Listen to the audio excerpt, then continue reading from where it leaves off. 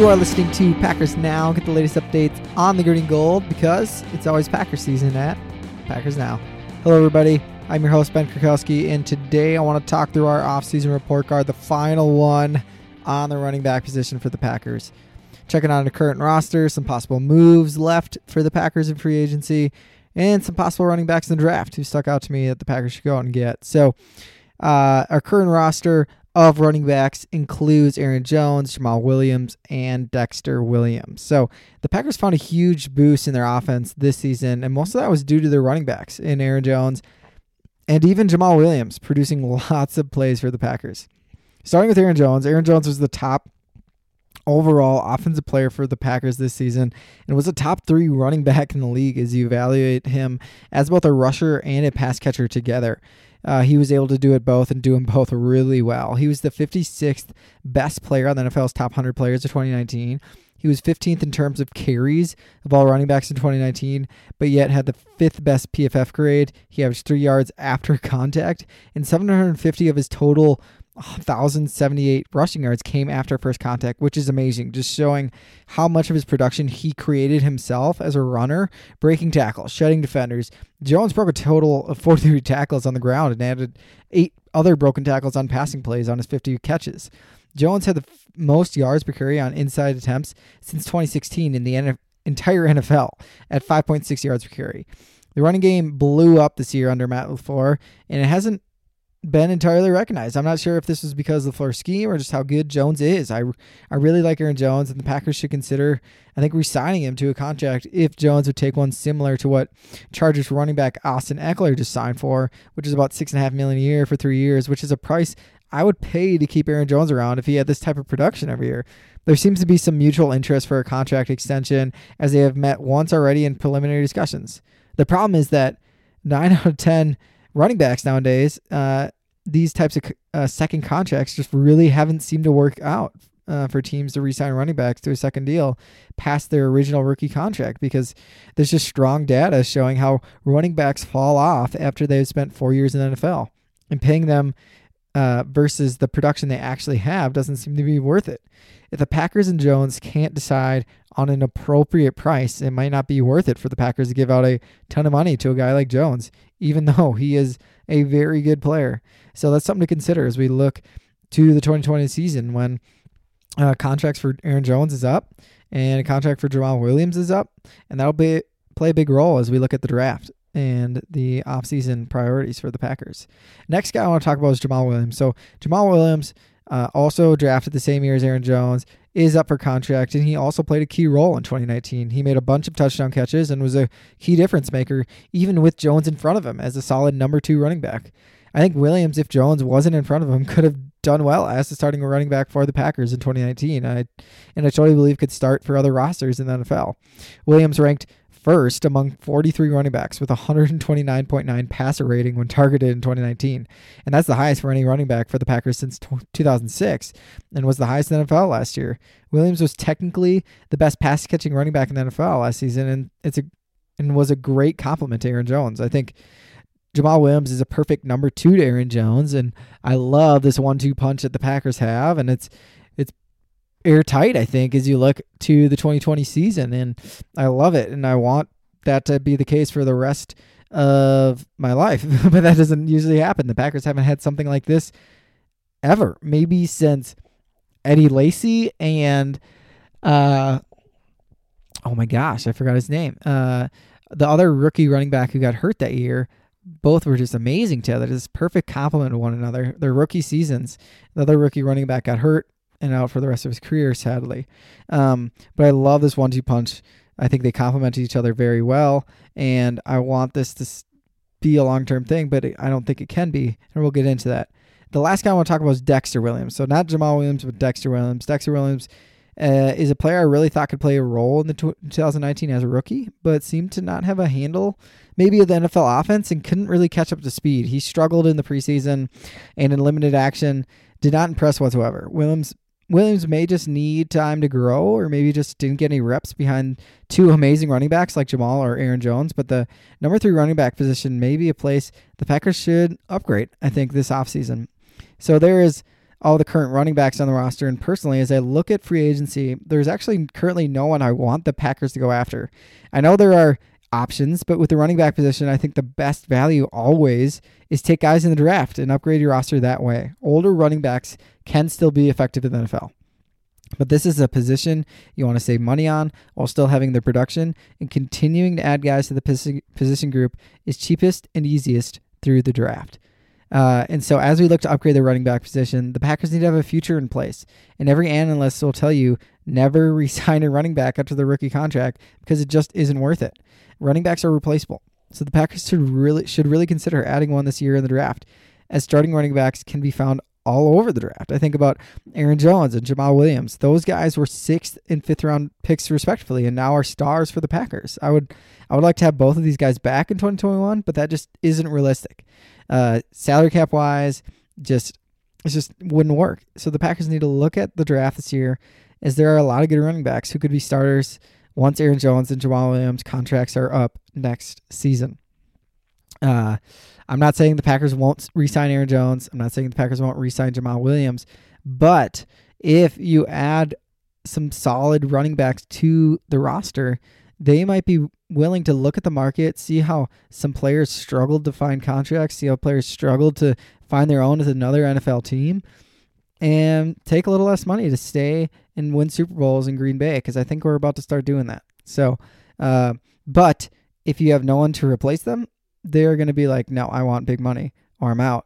And because pushing the Packers' hand, because they currently don't have any other running backs on the roster to replace these two guys next season.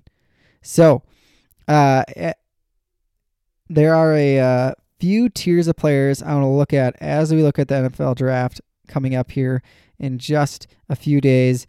And I want to actually highlight a lot of players who caught my eye as I look at the NFL draft. And in my tier 1, there are only 3 players, as there are only 3 guys who I would draft with my second-round pick.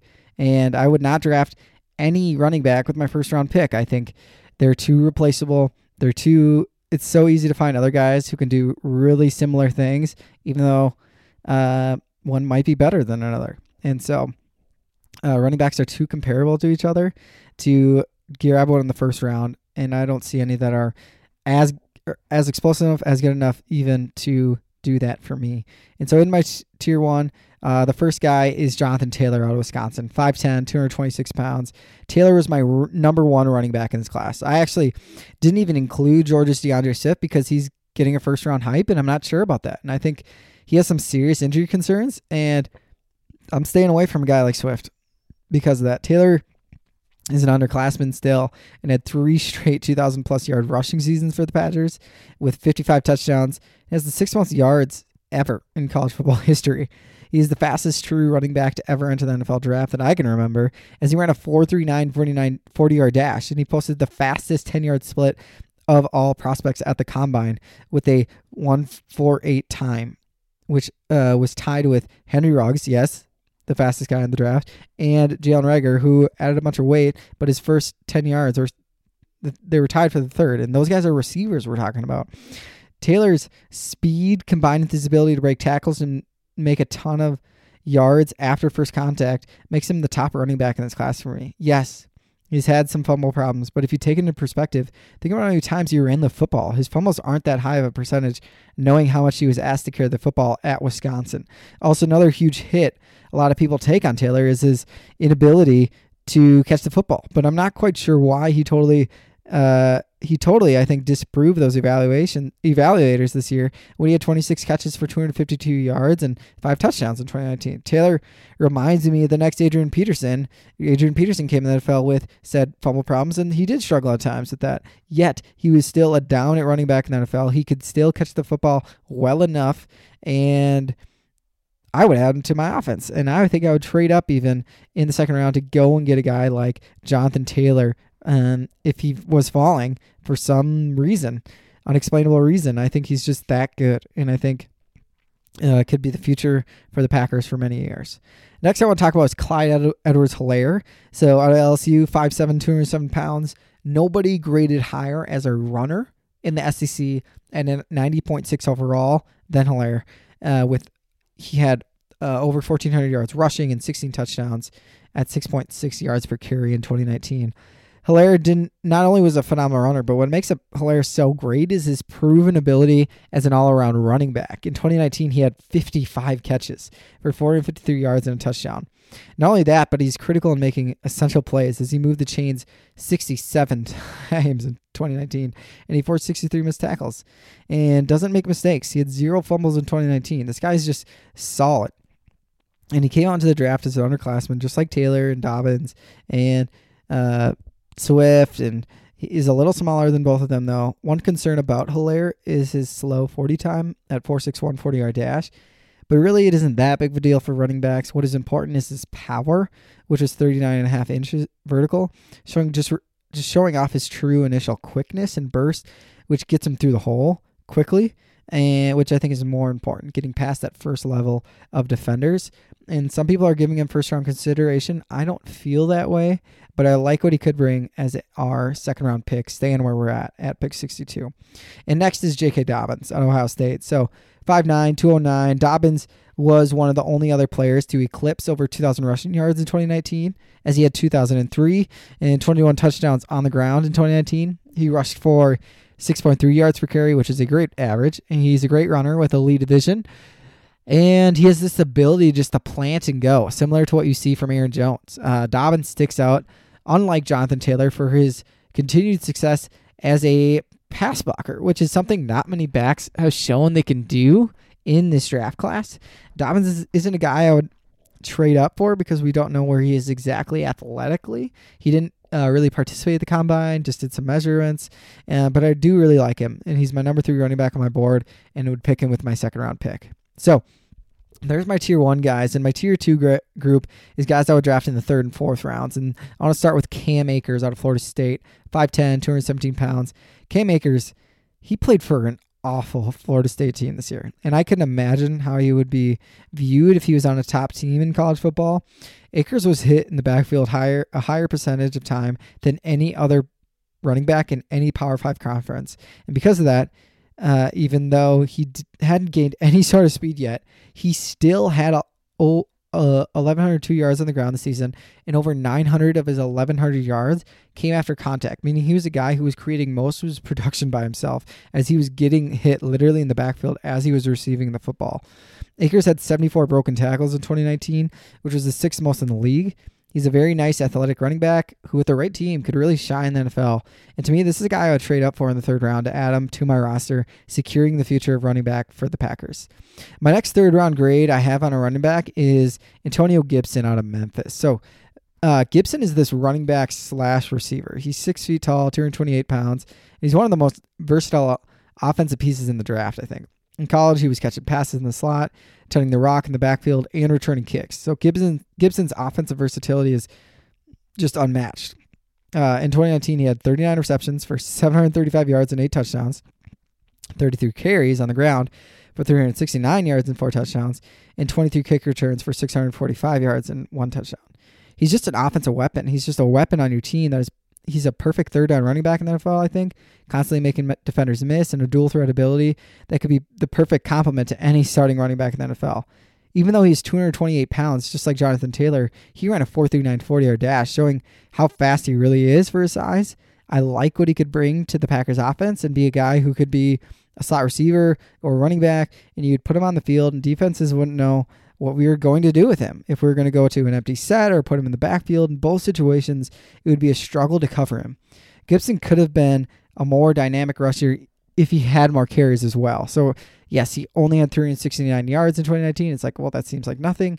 But he only had very limited carries, and so on those carries, he had 11.2 yards per carry, which is an insane number. This is another guy I would trade up for in the 3rd round to secure him on a roster, giving Rodgers another weapon and some security for the 2021 season. Zach Moss is the next guy I want to talk about at Utah. 5'9", 223 pounds. Moss is a guy who came on the scene his senior season when he was 13th All-American with 1,400 rushing yards, 15 touchdowns, 6 yards per carry.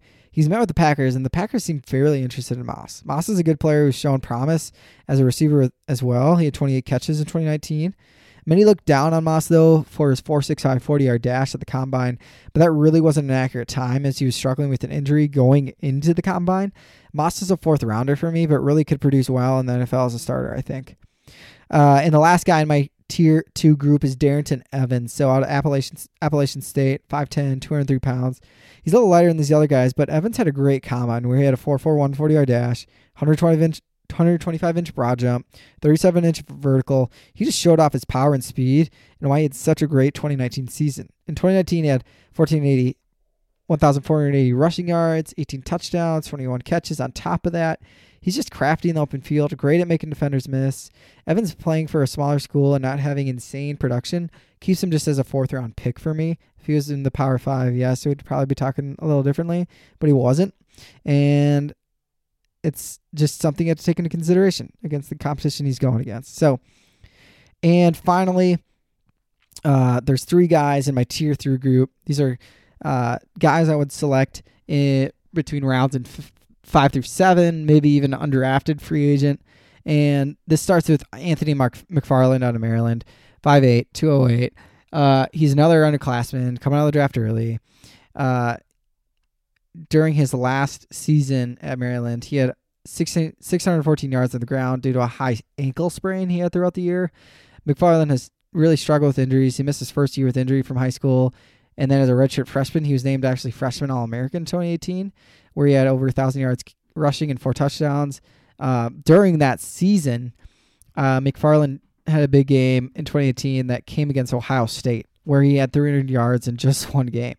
He struggled to ever be fully healthy, but if he could, I think he has the explosiveness to be a really good player in the NFL, and I draft him in the 5th round. The next guy I want to talk about is Joshua Kelly, running back, UCLA, 5'11", 212 pounds. This is a guy who stood out to me at the Senior Bowl. He was the North Squad Practice Player of the Week. In the official game, he rushed for 105 yards on only 15 carries. He looked very sharp. All week in his cuts, he showed explosiveness and overall strength. It seemed like he ran so hard that the defenders didn't even want to tackle him at times. In college, he had 2 great seasons in a row, rushing over 1,000 yards in 2018 and 2019. And it seems like he could excel in the Packers' outside zone scheme. He has the burst and acceleration to hit a hole quickly and break it for big runs. This is a running back that reminds me a lot of Aaron Jones and could be a steal at the end of the draft, who could legitimately step in for Aaron Jones in 2021 as the starter for the Packers. I didn't think he had the top-end speed needed to really be great in the NFL, but he actually proved me wrong at the combine when he had a 4.49 40-yard dash, which is faster than Aaron Jones' 40-yard dash at the combine. I think Kelly would be a great third-string running back for this season, a solid grab in the 5th round. He had that speed question totally answered, and maybe even a replacement in 2021. So we'll see. And finally, the last player I want to talk about is Javon Leake, 6'2", 210 pounds out of Maryland. This is a guy who isn't talked about a lot, and I wouldn't even draft him, but I think he should be taken as an undrafted free agent because I think he's better than most think. He's a north-south runner, but is more willing to make you miss, changing direction. He had 32 broken tackles on only 103 carries. Also, he averaged 4.88 yards after contact per attempt in 2019, which is huge. He technically was the 6th or 7th best running back in the FBS last season, according to his 87.0 rushing grade by Pro Football Focus. He has the tools to be a surprise contributor on an NFL team as an undrafted free agent. And we know every year there's players who are undrafted free agents who help an NFL team surprisingly well. So, in conclusion, currently the Packers have 2 starting level running backs on the roster who I think are going to have an amazing 2020 campaign. And I think Jones could even fight for Offensive Player of the Year. That's his goal if he stays healthy. But as we think about the future, the Packers need to add some insurance as these guys are up for contract in 2021. And the Packers need to be ready to move forward without them if they need to, and should look to add 2 running backs to the roster or one early in the first 3 rounds. That's kind of how I feel because we don't know what the running back class is going to look like next year. At least I don't. I haven't looked that far ahead. I know there's a couple big names. Clemson's running back, Etienne, and Alabama's running back, who are going to be great players, but you don't know where they're going to get drafted. You don't know where we're going to be picking, and you just can't take those odds, I think. I think you can add one guy next year, but you don't know what type of guy you're going to add. I think you take a couple shots at this. One shot this year in the first 3 rounds, maybe. maybe one or two at the end of the draft this year as well, kind of giving you a vantage point to go into next offseason ready to be like, okay, I know what I have here. If I failed in the draft, I at least know what I have from the 2020 draft in any of these players, so you can know what you have to do with Aaron Jones or Jamal Williams, just how you feel. You want to give yourself options because you don't want to overpay for a running back. Too many teams have done that and has killed their rosters. Look at the Rams, killed their roster, lost so much salary cap space. Look at the Falcons, what they did with Devontae Freeman and what they did to their cap space as well. The Cowboys, I think, are going to struggle as well. I love Ezekiel Elliott, but I don't know if I love him that much, and I'm interested to see how the Panthers will be affected with the Christian McCaffrey extension, but I think that's a little different because of his ability to catch passes as well as run the football. He's not just a one dynamic player. He's not getting hit by D linemen constantly because he's getting hit by linebackers and safeties and cornerbacks as he's catching balls out of the backfield. So there you have it. Thanks for listening to Packers Now. That is officially our last offseason report card on all the position groups. We went through all of them. We have guys in free agency we can still go after. We have guys in the draft we're ready to go after. And now we're going to look forward to the draft the rest of the week and prepare, do some analysis, think about what we might do for the Packers, and give you updates constantly on who the Packers should maybe go after as the draft is starting to settle itself out. After we finish Thursday, after we finish Friday, who's left, who's on the board, where should the Packers move now that they've drafted these positions? So that's all I got for you guys. Thanks for listening to Packers Now. Make sure to subscribe to my podcast to get the latest updates on the green and gold because it's always Packers season at Packers Now. Thanks, guys.